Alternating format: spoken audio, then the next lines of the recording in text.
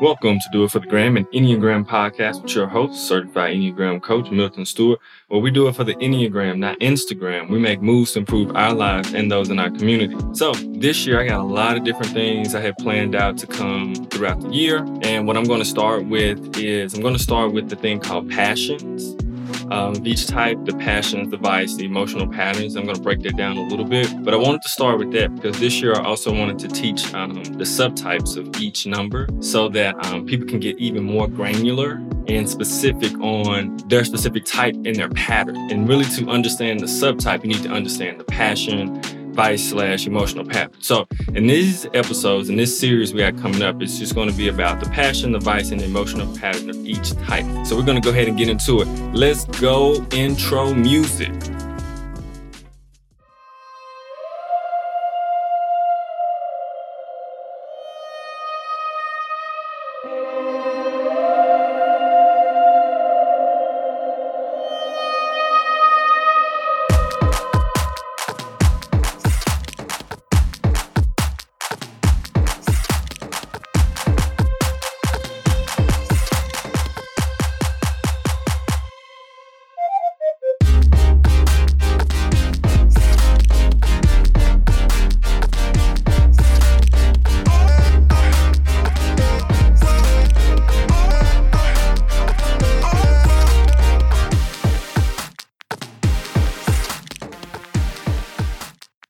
All right, so you may be wondering, what is the passion, vice, or emotional pattern of your Enneagram type? Because you may have seen the different things and maybe not fully understand it. So what is the passion, vice, or emotional pattern? The passion, vice, or emotional pattern all represent the same thing and are used interchangeably throughout Enneagram teaching and books.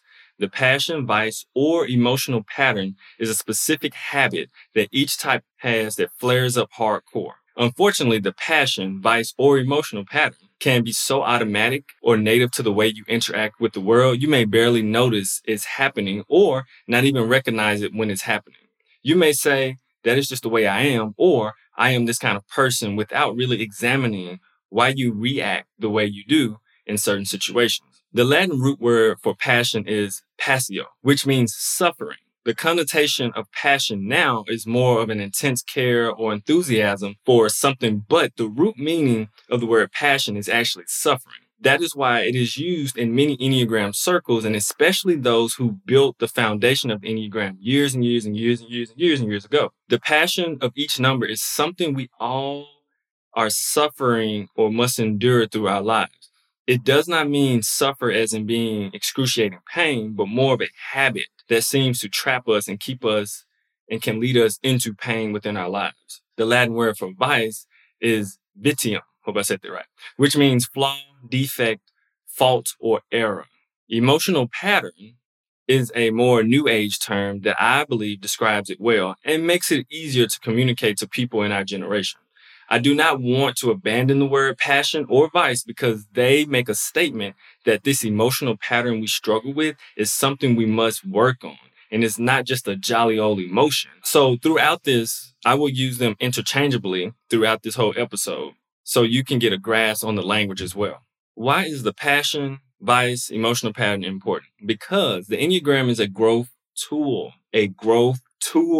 Many times people get caught in just getting the knowledge of it and seeing some of the patterns, but do not apply it to themselves in a way that helps them grow. When you start to notice and become aware of your passion, you realize when you may be moving towards unhealthiness and your type structure may be about to take over and react in an automatic habitual behavior instead of choosing the action you want to make. Disrupting your vice allows you to make better choices for your life and just maybe get the things you really want out of life and not settling for a knockoff, counterfeit, faux, or fake version of it. Quick, easy example. If you are looking for affection, attention, and love, but you settle for sex, which will never hit the mark of what you're really longing for. That is more of an extreme example, but this is the case for many areas in our lives. The power of the Enneagram is the internal work. Internal work is not like external work, which is usually fast and caught up in what others think, say, and do. Internal awareness is slower, quieter, more challenging, and way harder than external work. Why do you think so few people intentionally change for the better,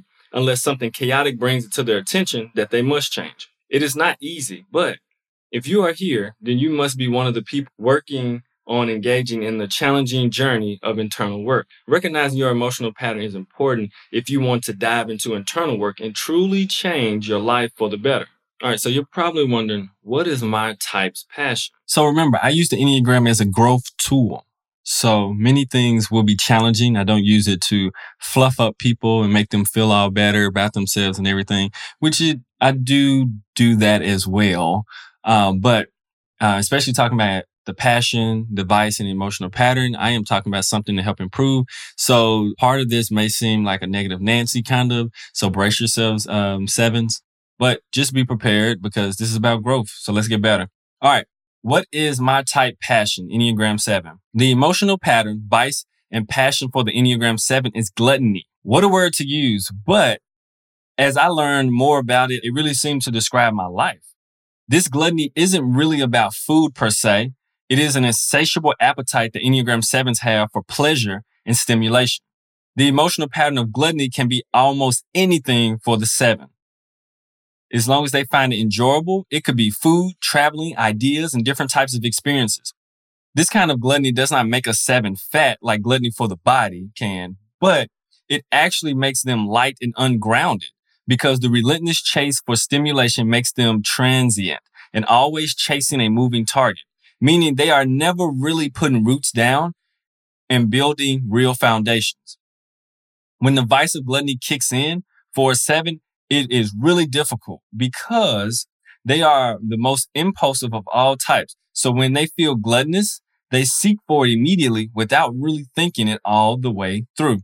This is why 7's ideas usually exceed their capacity because the gluttony of ideas keeps building on itself until it no longer connects to reality. An example, I plan our kids' monthly celebration for the kids who have good behavior at my school.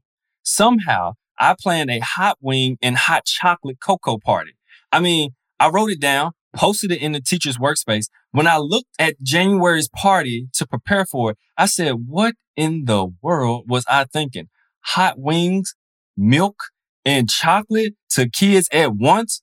What a bad combination. But in the moment of idealization, I did not even realize it. Nevertheless, 7s have to be careful because gluttony creates this abundance of energy in a 7 to get whatever will satisfy them by any means as soon as possible. How did I get this passion?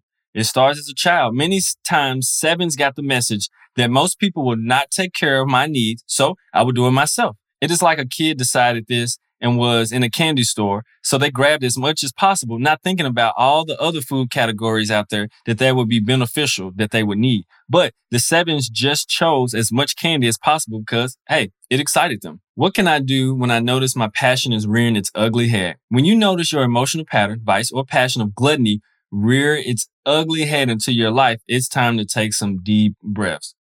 Breathe in and down.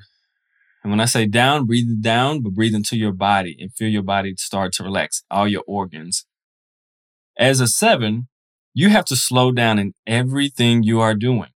7s already move fast. So when gluttony hits, it speeds up the 7 even more. And that is a dangerous place to be for a 7.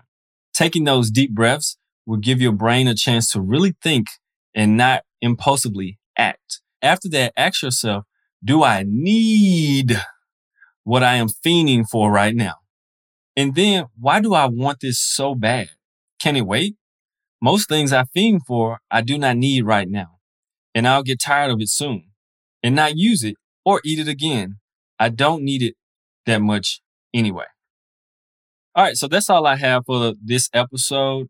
A few reminders. Our Patreon goal, still not to the complete goal of $100 for my second Patreon goal to pay for podcast editor full time where it's fully taken care of so I can focus on content creation, studying the Enneagram more and giving you more beneficial content. Also, for the Foundations to the Enneagram, that is a workshop I have coming up March 28th in Memphis. I would love to see you there if you're able to make it. You can go to kaizencareers.com/events. And sign up there. I would love to see you there. The last event was thebomb.com. People left very satisfied and couldn't wait for part 2. And I would love to see you there. Kaizen coaching, consulting, and training. I also work with organizations and individuals in coaching and consulting. If your organization is needing or wanting some Enneagram coaching or workshop, holler at me, or retreat. And or if you're looking for Enneagram coaching / career coaching, I am also certified to do those both as well. And I'm helping clients on the daily.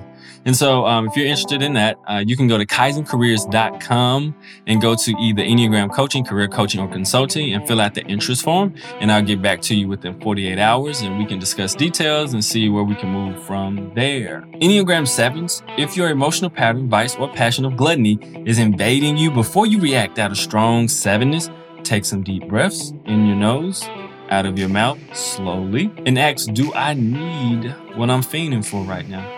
And then, why do I want this so bad? Can it wait? And do it for the gram, the Enneagram, of course, and make a healthy choice. We'll see you soon in the next episode. Bye.